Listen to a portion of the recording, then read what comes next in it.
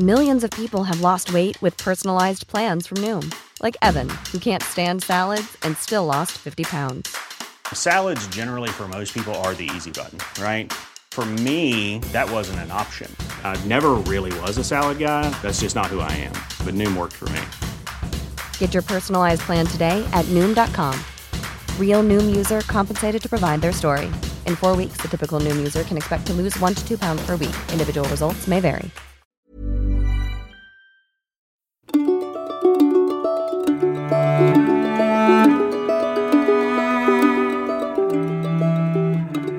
Well, hello again, and welcome to Ask Andrew, the podcast, a podcast of the CiRCE Institute Podcasting Network. Is it okay if I'm kind of excited about today's question, and I'm excited for reasons that you probably won't appreciate?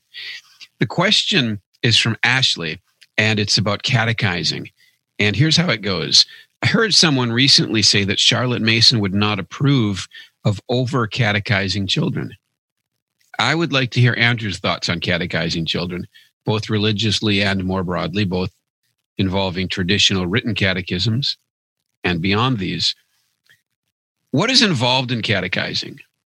Can children be over-catechized? The relationship between catechism and ordering of loves, furnishing the mind, imitation, and so on.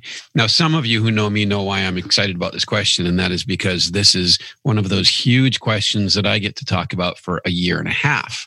And not really, but I'm going to divide this question into multiple sessions, if you don't mind, because the first aspect of it, there's a simple opening. Can children be over-catechized? And the answer is yes. Charlotte Mason would not approve of over-catechizing children. Neither would Martin Luther. Neither would John Calvin. Neither would Jesus. By definition, you don't approve of something being overdone. So I think to argue that somebody would approve of over-catechizing children would be odd. Maybe I am misunderstanding, but that part of it, that's kind of an easy, fun way. And there's my short answer for the day, right? I always want to have a short answer and then a long one. Don't over-catechize your children. Okay, good. Well, what about under-catechizing your children? Is that okay? No, that's my second short answer. No, don't over-catechize and don't under-catechize, which of course leaves the important question. What are we talking about? What is catechizing? What is catechism? You want to even go further? What is a catechumenate?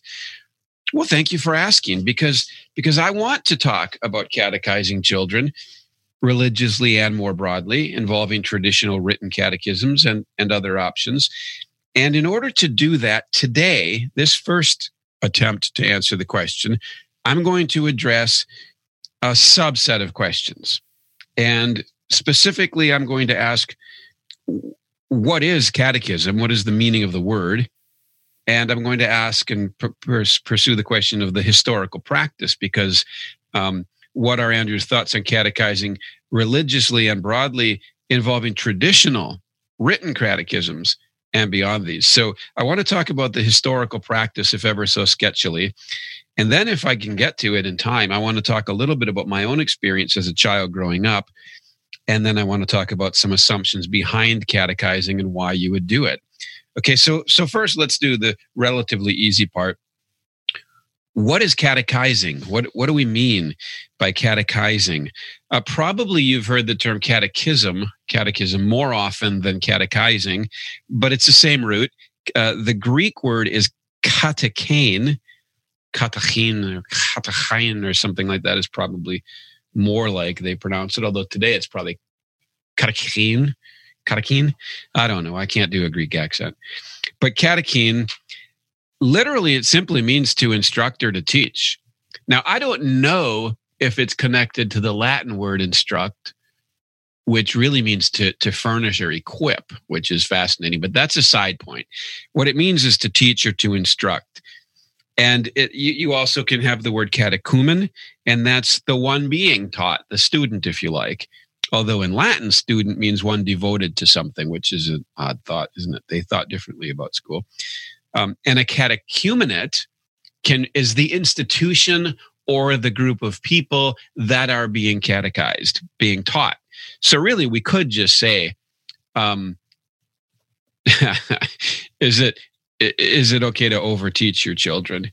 Well, I think there's something more specific that's being asked in this question, of course, which is, I think in the conventional usage of the term catechizing or teaching, there's an implication of memorizing text.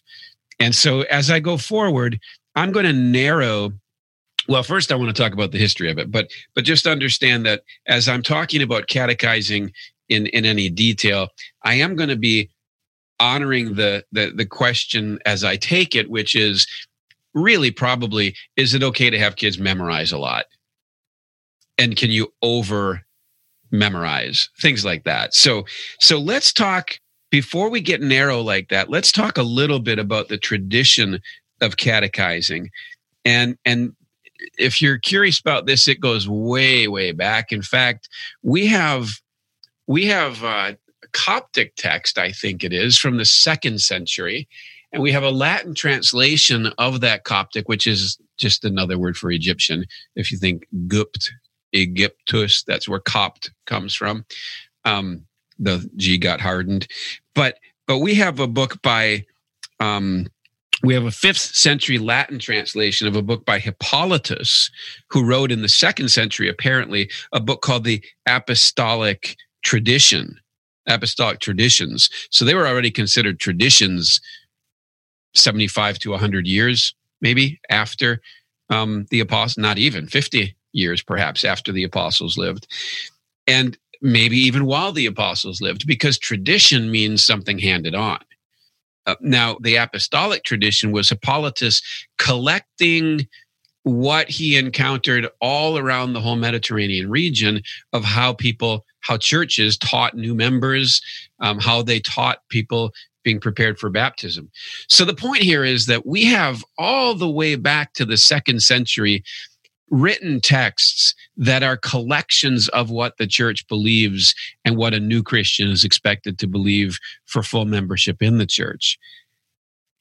What we have then is really deep instruction for new believers. Now, I came across an article I think some of you might find interesting called Early Church Catechesis and New Christians Classes in Contemporary Evangelicalism. It was written in March of 2004 by a gentleman named Clinton Arnold, who is the professor of New Testament at Talbot School of Theology in La Mirada, California. Now, in that article, he mentions Hippolytus. He goes all the way back. And one of the points he makes is that when we look at modern approaches to teaching new Christians, which I know isn't what the question is about exactly, but I want to just mention this. He says that we really don't go very deep compared to what they used to do. 4 to 6 weeks is sometimes enough in a modern church, or even a single classroom where you explain the gospel. But in the ancient church, there was deep instruction, and it was preparation for baptism, which was withheld quite a bit more strictly in the ancient church than often it is now. Other books that you can get from the ancient world are the Didache, or the Didache, however they say that, Didache, the Apostolic Constitutions, and there are other books. And then, of course, you can read things by the church fathers who often talk about how you go about teaching. So in the ancient church, there was this great emphasis on instructing new Christians in the life of the church and the beliefs of the church, in the experience of the church before they were even baptized.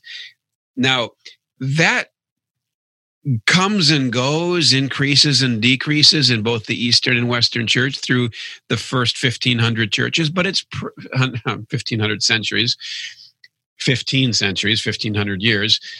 But it's pretty constant that instruction in dogma, in doctrine, is a very big deal, and people are expected to know certain essential things and to understand the reasoning behind them, or at least the authority behind them.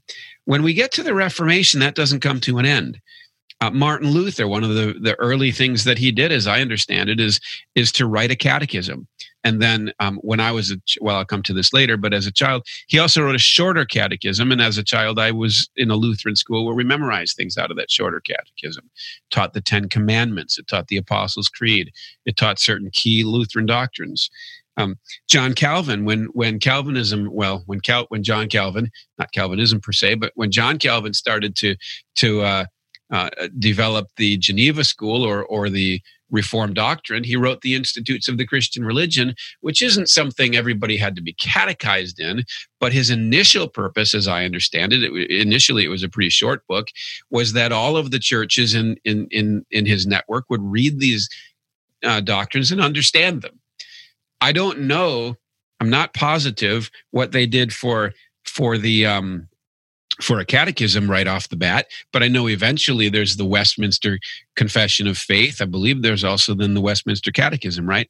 And then when we see Anglicanism, which is influenced certainly by Calvinism, also by Luther, when Anglicanism starts to codify itself, they write the 39 Articles.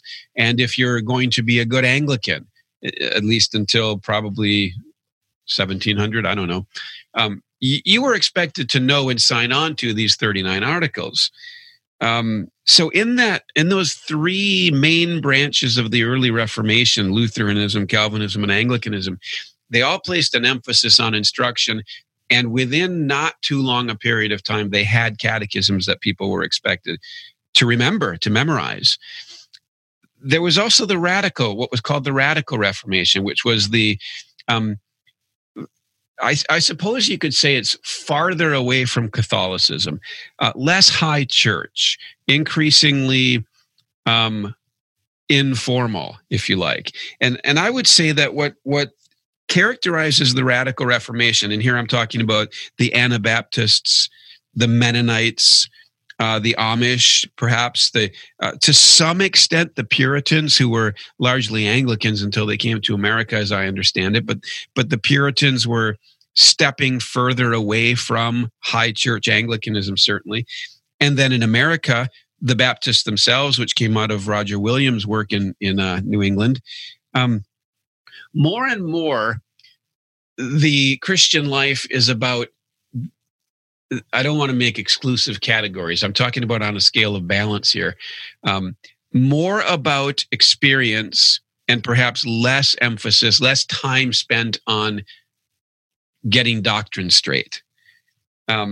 More emphasis on holiness and purity and spiritual condition, which anybody who's Anglican, Lutheran, or Calvinist is now ready to shoot me. But I just mean in terms of the amount of time they spend talking about it and sort of developing almost a catechumenate or rituals or practices that develop it. My impression of the Radical Reformation is that you see a radical shift to prayer and Bible study and less weight on catechism. But there's a very wide range of how that plays itself out across different denominations, across different groups, and so on. I think the big problem with the Radical Reformation is that it splits a lot. My favorite religious joke in the whole world is by Emo Phillips. Look up Emo Phillips, San Francisco Bridge, and you'll either be deeply offended by what he says or you'll laugh your head off. I personally just choose to do both. But all of the splits in the Radical Reformation are an argument for more catechism, perhaps, or maybe not. Now, when we get to American evangelicalism, which flows out of the Second Great Awakening, the spread of Baptist doctrine, I would say a lot of the Methodist developments, as I understand it. I think Charles Finney was the great leader of the Second Great Awakening. And from the 19th to the 21st century, you see American evangelicalism develop in a way that is, I'm going to say, not heavy on catechism, but very heavy on conversion and on experience. Less emphasis in terms of weight, again. I'm not saying they treat it as unimportant, but in terms of time spent on it, less emphasis on doctrine, more on Experience. Charles Finney is important, Billy Sunday, Dwight Moody, I would even say Billy Graham and Carl Henry with Christianity Today in the 50s and 60s, developing sort of organizing evangelicalism in a mere Christian sort of, well, at least a mere evangelical sort of way. When you see Pentecostalism and the charismatics renewal in the early 20th century and with the Pentecostals, and then I think it's in the 40s or 50s that it becomes much more charismatic. For those of you who don't know the distinctions, don't worry about it right now, unless you are thinking of becoming Pentecostal or charismatic, in which case I recommend you look closely at the distinctions. But in any case, I think, again, the emphasis on experience and on personal encounter as opposed to doctrinal statement is ever increasing. I think the problem that we've encountered, however, in 20th and 21st century American Christianity, I would put it this way. This question comes up: on what authority or on what basis can a person say that, for example, a Jehovah's Witness or a Mormon is not a Christian? And they both identify themselves as Christians. Do we have to come back to a catechism that emphasizes Trinity and incarnation? I leave that to the greater thinkers than myself, but it's a question that seems important at this moment in time. Now, that's my offensive and over hasty summary of Christian history and the catechumenate and catechism. And I think you can see that it's declined. But let me talk about my experience, because I grew up in a more or less radical Protestant sect called the Plymouth Brethren, although it really formed in the 19th century, but it was let's say low church. And if you know me, you know how much I appreciate my upbringing in the Plymouth Brethren. And if you are Plymouth Brethren, say hi to everybody for me. The emphasis on worship was incredible. The instruction I got on Bible study and on prayer was incredible. And I think that's why I pointed out that as at some points in the movement away from catechism, the movement is away from catechism to Bible study and prayer. And who's going to complain about that? But I had just great instruction. We had an Awana club, memorized lots of Bible verses. But what's interesting is we never, at Awana, never recited a creed. I don't think we even, in the Plymouth Brethren, we didn't even say the Lord's Prayer. I also attended a Baptist church for a few years, learned lots of Bible verses, again, attended Awana. I don't think we recited the Lord's Prayer. Maybe we did, but we did memorize a lot of verses. I don't remember ever reciting any creed, although I do remember saying the Pledge of Allegiance. I also went to Lutheran school for second and third grade, and that's where I encountered the Luther's shorter catechism. When I was a little older, I've had a lot of time studying. Well, I loved, when I was in college, I loved Calvin's Institutes, and I loved to discuss theology with my Reformed friends. They moved me more toward being catechized, toward memorizing things from a catechism. I was Episcopal for a few years, Anglican, and at that time we did. It was a more liturgical church, and we did recite the creed every week. We said the Lord's Prayer every week, and it was more like a catechetical church. But if we look at it compared to the early history of the church, I mean, I don't know, did I go for a couple months to 1 hour sessions on catechism? And forgive me for mentioning this, but I remember in particular the teacher thinking that Athanasius in his On the Incarnation might have had some hang-ups, that he was so obsessive. I also spent quite a bit of time reading RCIA materials, and notice there that you're getting a huge emphasis on doctrine and on the long tradition and teachings of the church. Today, I'm a member of the Orthodox Church, and we do some degree of catechism. We have a catechumenate before you get chrismated, it's called. Before you become a member of the Orthodox Church, you need to go through instruction. But here's my conclusion about current Christianity.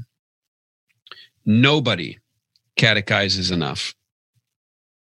In fact, I think nobody seems to take it seriously enough. And when I say nobody, I mean no group.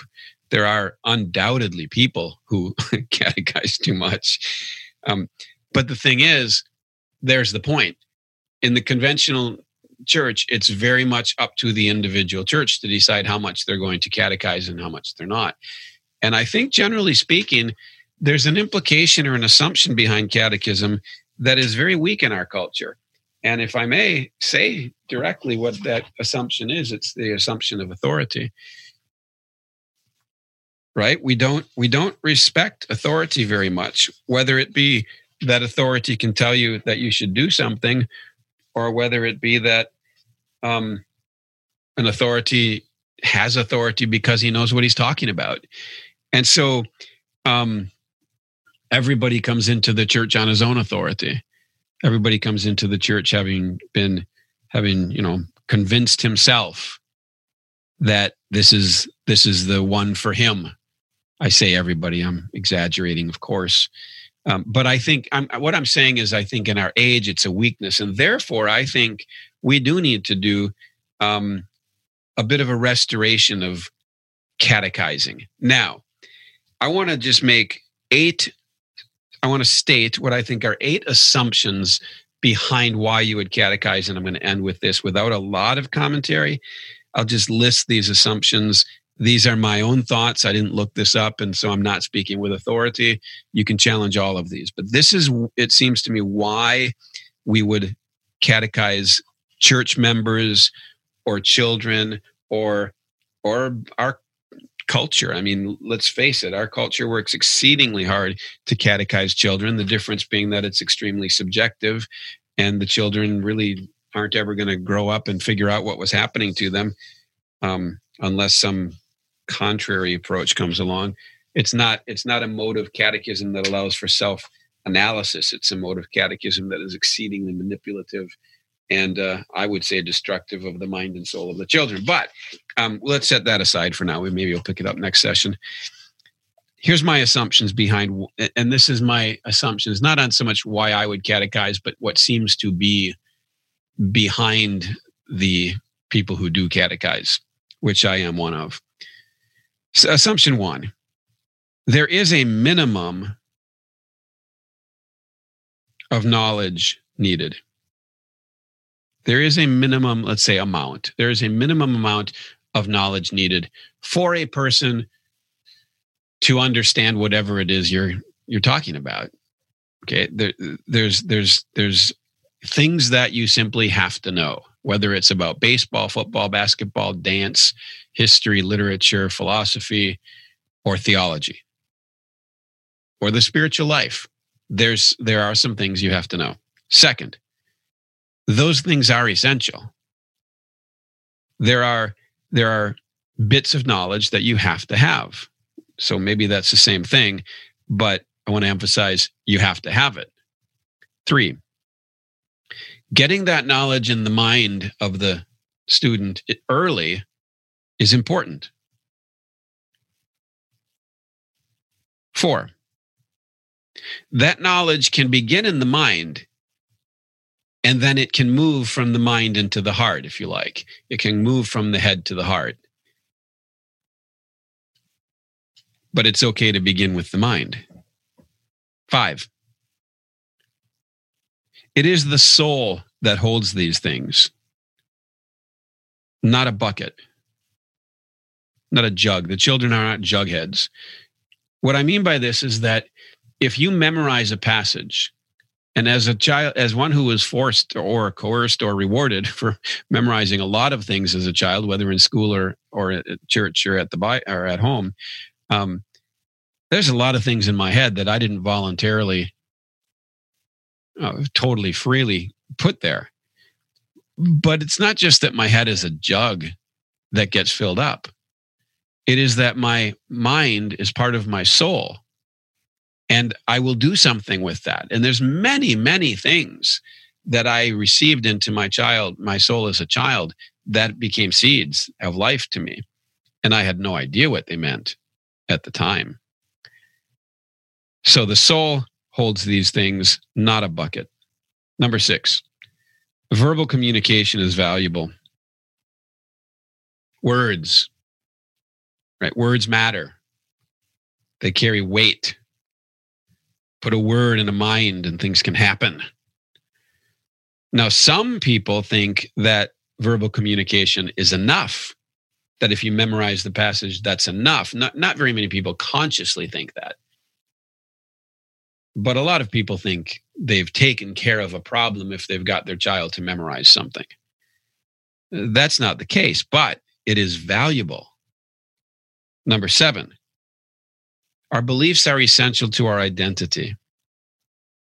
Okay. We have a community. We all do. Whether it's the Disney community or Hollywood community or New York art scene community, everybody has a community. And the beliefs that that community holds to, identify it. So it's good to know them. Number 8. This is important, maybe the most important of the 8. Our common experience can be shared and explained, and most of all, guided. And to me, this is the essence of catechizing. The idea is that there is somebody who walked this journey already. There is somebody who has made progress in this area of knowledge or in this experience. And they can guide us. And they can give us lampposts and warnings and encouragement. Thy word is a lamp unto my feet. Sometimes that's all we can have is a lamp that lights it just far enough for our feet. And sometimes it's a light unto my path. Sometimes because of the word, I can see the path to take. Well, that's the point of catechizing. There are people who have a great deal more wisdom than I have. And I wanted, when my children were little, I wanted them to be teaching them. I didn't want my children to be bound only to what I knew. Okay, now, I have not directly addressed the question of catechizing as lots of memory work. I hope I have given context within which we can explore that question. So in the next session, I'll come a little more closely, or maybe I'll even directly address that question of catechism as memory work. In the meantime, thank you for listening. And may the Lord remember you in his kingdom.